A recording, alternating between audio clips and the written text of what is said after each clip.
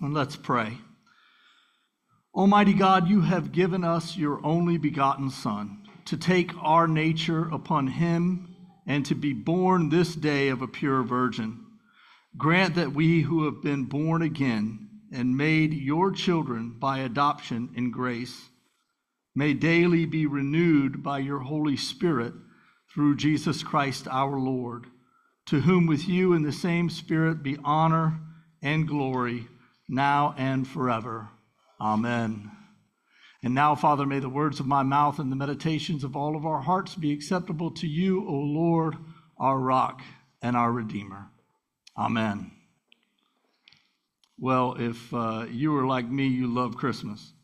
I remember as a little boy just loving Christmas. I would help my grandparents decorate their home for Christmas, and we would put out the light-up nativity scene in their front yard. And as I grew up and became a man, I bought my own nativity scene, and it's sitting outside of our home beaming with light this day and, of course, this night as we celebrate the birth of our Lord Jesus Christ. Christmas is a magical time, especially for children.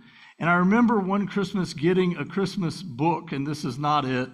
That book has been lost a long time ago, but this one, The Way to Bethlehem, is the very book I read to Simeon last night to put him to bed.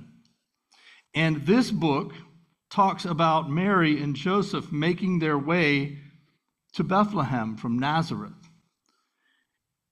And I'm fascinated as I think about just the table of contents in this beautifully illustrated book, because it runs through the Christmas story from the Annunciation, which is our gospel reading today, where the angel Gabriel comes to Mary and says, you're going to give birth to a son. You're going to name him Jesus. And Jesus means Savior.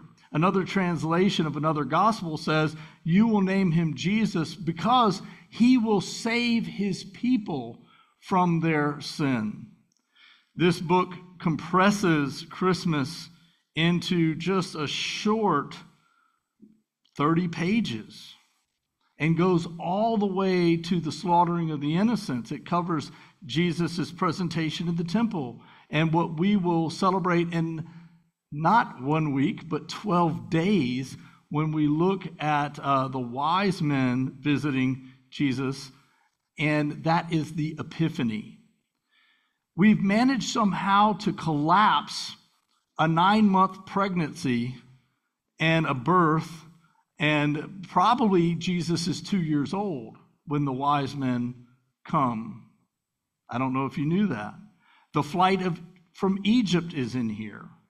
Out of Egypt I called my son. It's an age-old prophecy that the Messiah would come out of Egypt somehow. Well, how does that happen? Well, an angel appears to Joseph in his sleep again, this time not to say, you're going to have a son, you're going to name him Jesus. Jesus is born in Bethlehem. This time, Herod is going to be a threat to your son. You need to flee to Egypt. We've just condensed all of that into this simplistic book. All the magic. We've compressed the timeline. This is only intensified when today is the 4th Sunday in Advent, but at the same time, it's Christmas. This evening, we celebrate Christmas Eve, and it enters us into the not one day, which we had as Baptists, but 12 days, which we have as Catholics and Anglicans and Orthodox. We have 12 full, beautiful days of celebration, and all our colors will turn white, and we will celebrate the Christmas season. And next Sunday is the first Sunday of Christmas, a full season. And Father Jerry is going to preach on the incarnation. The Word became flesh and dwelt among us. How do we compress all that into this celebration of Christmas? All that God is. Well, think about what God did when he compressed himself into an infant boy. I was listening to a podcast this week, And the podcast host encouraged us to think about this. God had a birth weight. God had a birth weight. That's mind-blowing. That God took on human nature, fully human and fully God. That he humbled himself and became an embryo. That he was born into this world. And I love this song of Mary. Be it unto me as you say, I am your servant. Mary preaches the most beautiful sermons. Think about when Jesus turned the water into wine, one of the greatest and shortest sermons you'll ever hear. Mary says, do whatever he tells you to do. I am a servant of the Lord. Be unto me as you say it. Such humility, such obedience. And Joseph too. Can you imagine? Your wife is pregnant, and she said it's a work of God. Your wife-to-be is pregnant. Betrothed, considered a marriage in this culture. If they were to separate in this moment, they would need a divorce contract.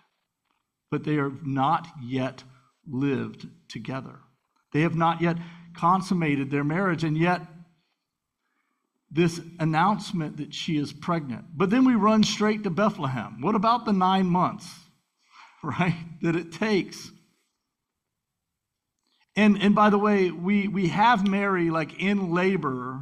My favorite film is the Nativity. I don't know if you've seen that film. I highly recommend it to you during the Christmas season, the 12 days of Christmas. You have 12 days, watch it, the Nativity story. But one of the critiques in that movie is, oh, she's about to give birth. I mean, Joseph and Mary are traveling on this donkey. Well, first let's look at some of these scenes. I mean, this is Bethlehem, this is Nazareth, where the Annunciation takes place.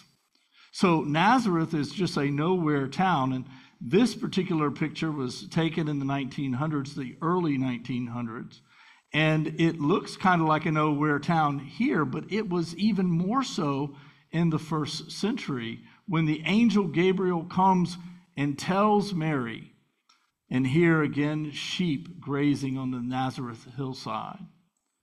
And you can see that this is a more developed city today. And the next picture will show you even more dense population. And you could see the Church of the Annunciation, the Church of Mary, right in the middle there.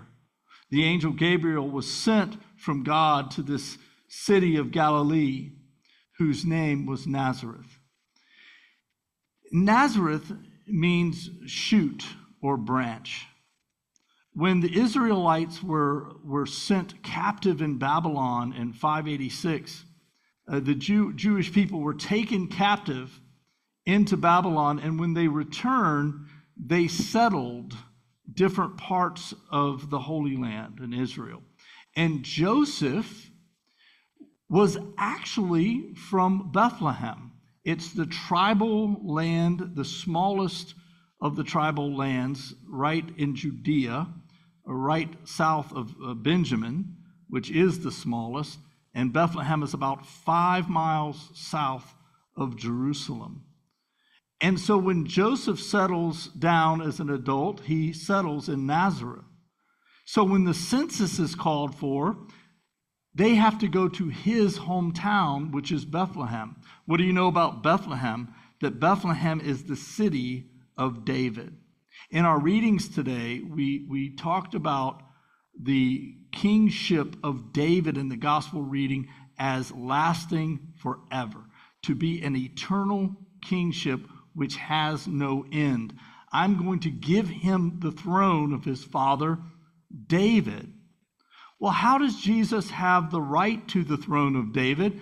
Through his adopted father, Joseph, who is of the clan of Natsor, which means shoot or branch. In other words, a branch of the lineage of David. This is why Jesus needs to be born in Bethlehem of Judea, but he's of Joseph's clan, which lineage traces back to King David. He has all the rights of an heir who is adopted into the family. So Jesus grows up in Branchville, Nazareth, of the clan of David. And this is all to fulfill what is spoken by the prophet. And here we get the scene of the Virgin's Fountain in Nazareth. And the Virgin's Fountain is the traditional place where they believe that Mary received this message. And here is an illustration of the Virgin's Fountain, the traditional place of the Annunciation. You can kind of get yourself into the story, similar to Simeon and I immersing ourselves in the story. So when I first got my Christmas book, it told the birth of Jesus. And I centered in on these wise men. And this is how it's illustrated here. These wise men making the journey to worship their king. But before we get to the wise men coming to meet Jesus, we have to see what this journey entails. First of all, it's fulfilling Isaiah 7:14. And this is the great Isaiah scrolls from the Dead Sea, which was discovered by Bedouin shepherds. And when they compared these 500 BC scripture passages on scrolls, they match perfectly what we have in Isaiah today. And this says, "You will conceive in your womb and bear a son, and you will call his name Jesus." This is fulfilling Isaiah 7:14. And the next slide, we see that Jesus comes in the lineage of King David. And then the next slide, another passage of the Isaiah scroll. The Lord God will give him the throne of his father David, and he will reign forever and ever. Jesus will reign forever and ever. His kingship will have no end. My friend Randall would sing this, and Randall's watching from us with St. James Episcopal Church in Haiti. Welcome, Randall, to you all in Haiti. I remember the Messiah in the library when you would invite the singers and you would sing, "And he will reign forever and ever." Thank you, Randall, for your ministry of music and your ministry to the Haitian people. When you see me on my phone, I'm not just texting random people. We're having church over there too. We've got people in Haiti worshiping with us, in Florida and Maryland and South Carolina. Patricia, we see you. Thank you for joining us online. Well, God will give David's throne to his son, and his kingship will have no end. Now, I'm going to kind of mess up Christmas for you a little bit, and I apologize in advance for that. My source is Jesus Through Middle Eastern Eyes by Kenneth Bailey, and The Glorious Shameful Birth of Jesus by my rabbi, Doug Greenwald, who wrote the book we've been studying, Zechariah and Elizabeth. The next slide is going to show you what this must have looked like. When Mary and Joseph go to Bethlehem, it's not just a quick journey. It's a 3 to 4 day, 100-mile journey from Nazareth, by foot from Nazareth to Bethlehem. She didn't do it when she's just about to give birth. That would not be wise. They're trying to make the census that Caesar Augustus has given the command that everyone should go to their hometown. Joseph's hometown is Bethlehem of Judea, David's city.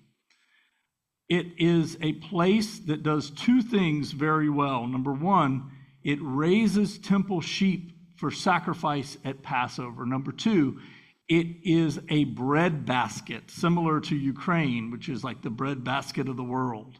the producer of grain and wheat, and we pray for Ukraine, who's still in war. Without the Ukrainian grain supplies in Africa, people are starving and have food supply issues. And we remember that even as we reflect on this.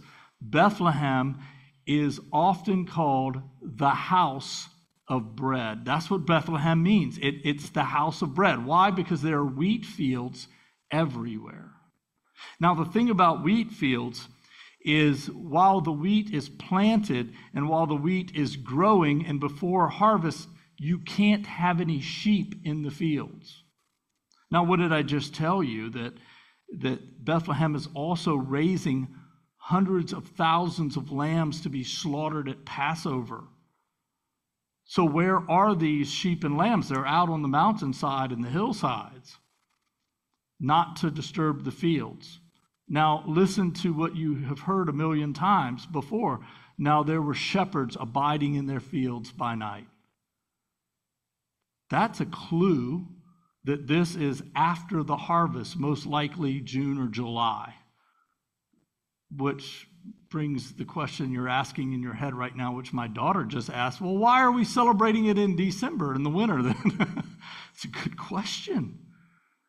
Because this time of year is a Christian response to some pagan festivals in the wintertime. But in actuality, the context of the Bible tells us that if there are shepherds out in the fields, this is what shepherds do when they are allowed to after the harvest. You see, if I own wheat fields, I want the shepherds to come in and clean up the fallen stalks after the harvest, to leave behind their parting gifts, if that's tactful enough, to fertilize the fields, right? And so this is the picture. Now, caves like this are not just out in the hillside. They're attached to homes. These are called catalumas. Now, you're in a culture of mandatory hospitality, where no matter what, if you are family, you are to show hospitality to your family.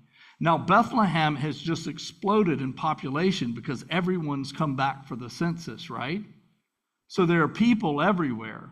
Now, maybe you're experiencing this in your home because you have family over for Christmas, and now your once comfortable home is now a little crowded, right?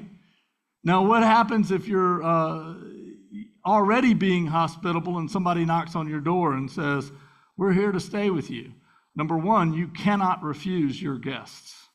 You must invite them into your home. But what if there's no room for them in the guest room, not the Motel 6? There is no hotel scenario here. This is someone's home. The word is kataluma. You can't stay in the guest room, but you can stay in the sheep pen or the kataluma, the animal, because the animals, believe it or not, would come into the home.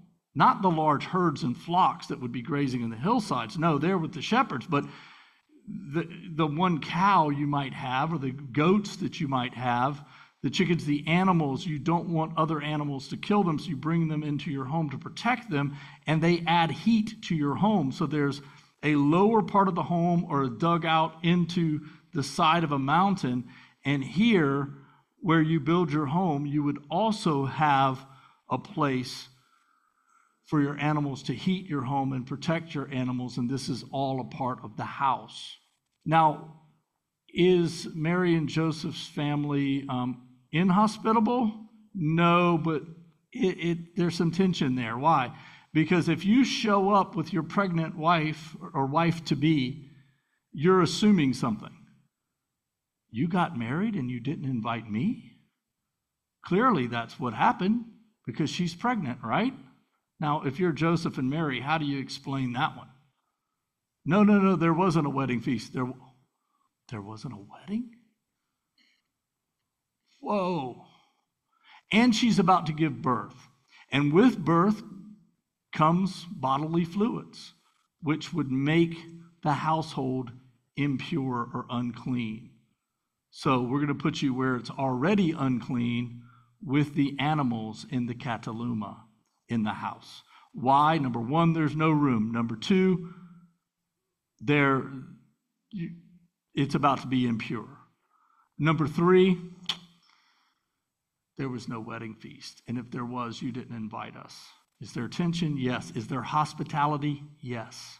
Now, I know you didn't grow up with this understanding necessarily of the Christmas narrative.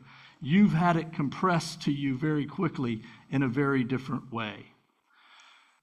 But this is the context. The next slide will show you that Jesus, when he is born, he's wrapped in swaddling clothes and he's laid in a manger.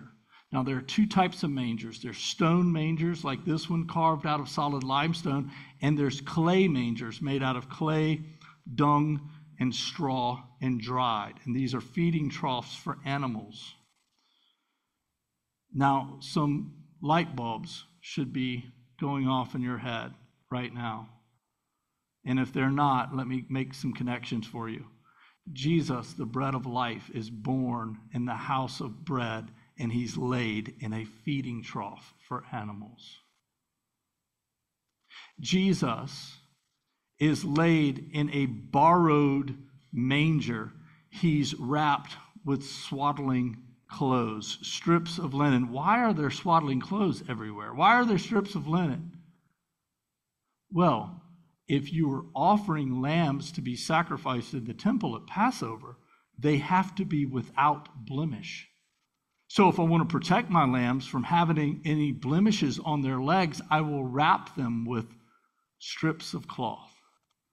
Also, strips of cloth are used to embalm and bury someone. Remember, when Jesus is crucified, he's laid in a borrowed tomb, and they wrap him in grave cloths and spices. The women go back to add the spices, but there he is wrapped and laid, as is custom, in a borrowed tomb. Jesus begins his life in a borrowed manger and ends his life in a borrowed tomb, wrapped in swaddling clothes and wrapped in grave cloths. Jesus, the bread of life, is laid in a humble manger, a borrowed manger, and he's wrapped in swaddling clothes. And so here we see the scene, potentially, this nativity scene recreated in the native home near Bethlehem.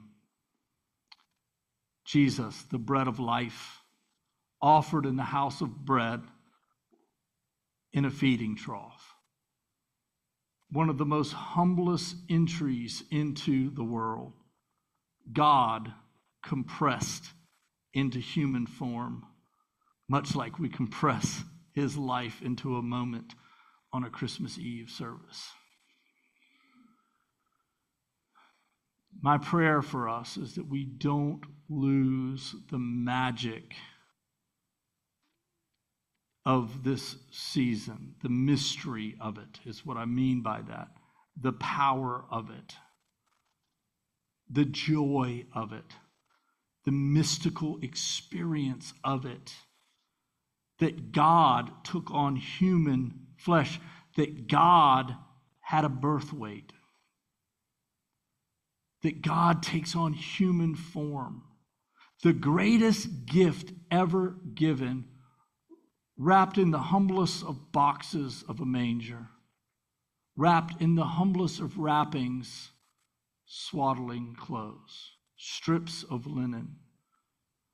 He came into the world this way, and he will go out of the world this way, in a borrowed tomb in strips of linen. Why? To be the bread of life, that whosoever feedeth on him should live forever. That for whosoever receiveth this gift, for God so loved the world that he gave his only begotten Son, that whosoever believeth in him should not perish, but have everlasting life. Let's not run through Christmas. Let's savor it these next 12 days and for all of our lives daily As we receive the Eucharist, may we remember that Jesus is the bread of life, who was born in Bethlehem, the house of bread, to feed you, to nourish you, to give you life, mind, body, and spirit. He was born to die for you. He became compressed into the smallest potential life to give the largest potential life for you. If you welcome him in, if you receive this gift, if you feed on him in your hearts by faith and with thanksgiving. I offer you these words in the name of the Father, Son, and the Holy Spirit. Merry Christmas. Let's worship him.